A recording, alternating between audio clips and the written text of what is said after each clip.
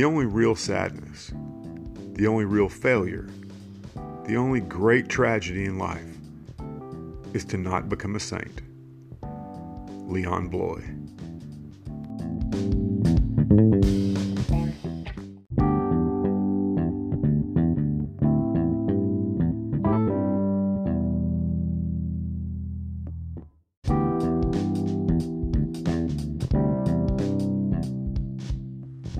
Welcome to the Revisionist History Podcast, where we set the historical record straight, no matter who it might offend. I'm Paul, and I'll admit at the outset that today's episode is something of a shameless plug for another podcast I do called Everyday Saints. If you're a regular listener, you know that as part of our quest to correct revisionist history, we often delve into the historical impact that religion, and particularly the Catholic Church, has had through the ages. The Everyday Saints podcast focuses much more narrowly on that aspect, with an emphasis on the saints of the Church, the times they lived in, and how we can be like them. As I've said many times, history is much more about people than it is about events. As an introduction to the podcast, after the break, I'll share the first episode of Everyday Saints. If you have no interest in this, feel free to stop the podcast now and rejoin us for our next regular episode. But I do hope you'll give it a listen. You can find it at anchor.fm/everydaysaints. And there's a link in the show notes. And if this is your first time listening to the Revisionist History Podcast, rest assured that our other episodes are straight history. And though our motto says, no matter who we might offend, that is absolutely not my intention here. We'll be back to debunking myths in our next episode. But for now, I hope you enjoy Everyday Saints.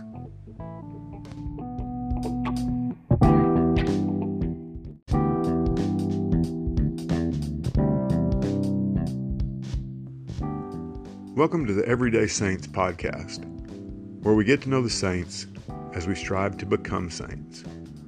I'm Paul, and I'll be your host as we look at saints both new, old, and still on the journey.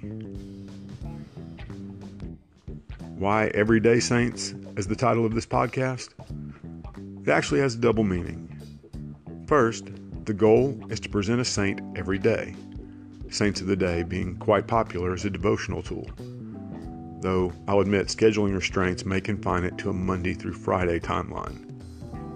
Secondly, the everyday part is meant to remind us that not only were the saints just like us before they were immortalized in stained glass and stone, but also that there are saints walking among us right now.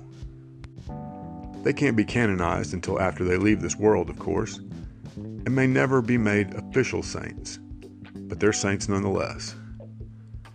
I'll deal more with them as time goes on, but two that immediately come to mind are the Franciscan Sisters of the Renewal, who minister in New York City in the spirit of their founder, St. Francis of Assisi, and Bishop Robert Barron, perhaps the greatest Catholic evangelist and writer since St. Francis de Sales. In the future, I hope to be able to present interviews with some of these everyday saints. They're an encouragement to me, and will be to you also. The main focus will, of course, be on those saints through the ages recognized as such by the Church. We have much to learn from all of them, both spiritual and temporal.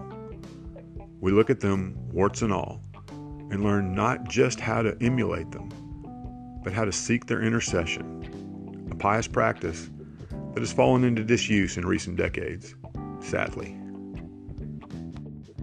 Regarding this issue of intercession, this might be a good time to explain what, quote, praying to the saints, as it's usually called, really means, as there's much confusion here, not only among non-Catholics, but also for many Catholics as well. First and foremost, Catholics do not worship the saints. Worship is reserved for the triune God, Father, Son, and Holy Spirit, alone. nor do we pray to the saints rather than praying to God. They are not some holy gatekeepers who decide what prayers are worthy of making it to the throne of grace and which ones are not. Let me explain it with this example. If you have a pressing need, you will often ask others, family, friends, fellow believers, etc., to pray for you regarding that need.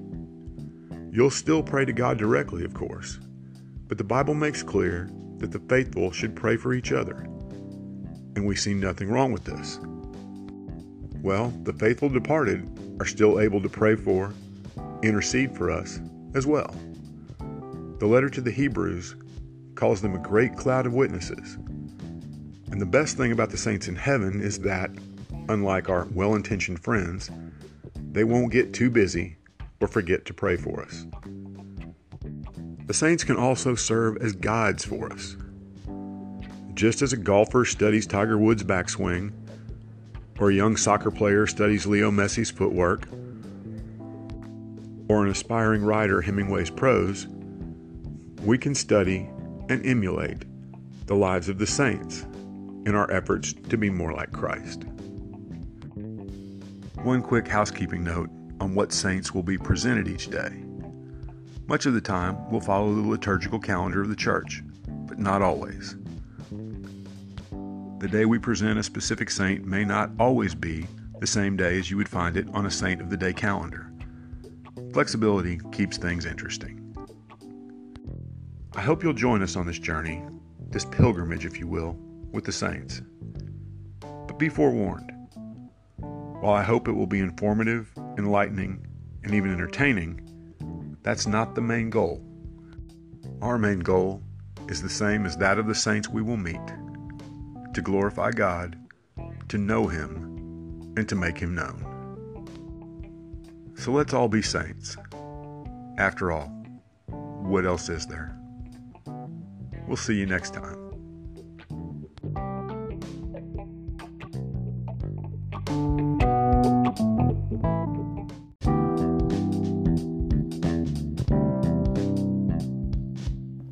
Thanks for listening to today's episode. I hope you're finding this podcast both informative and entertaining.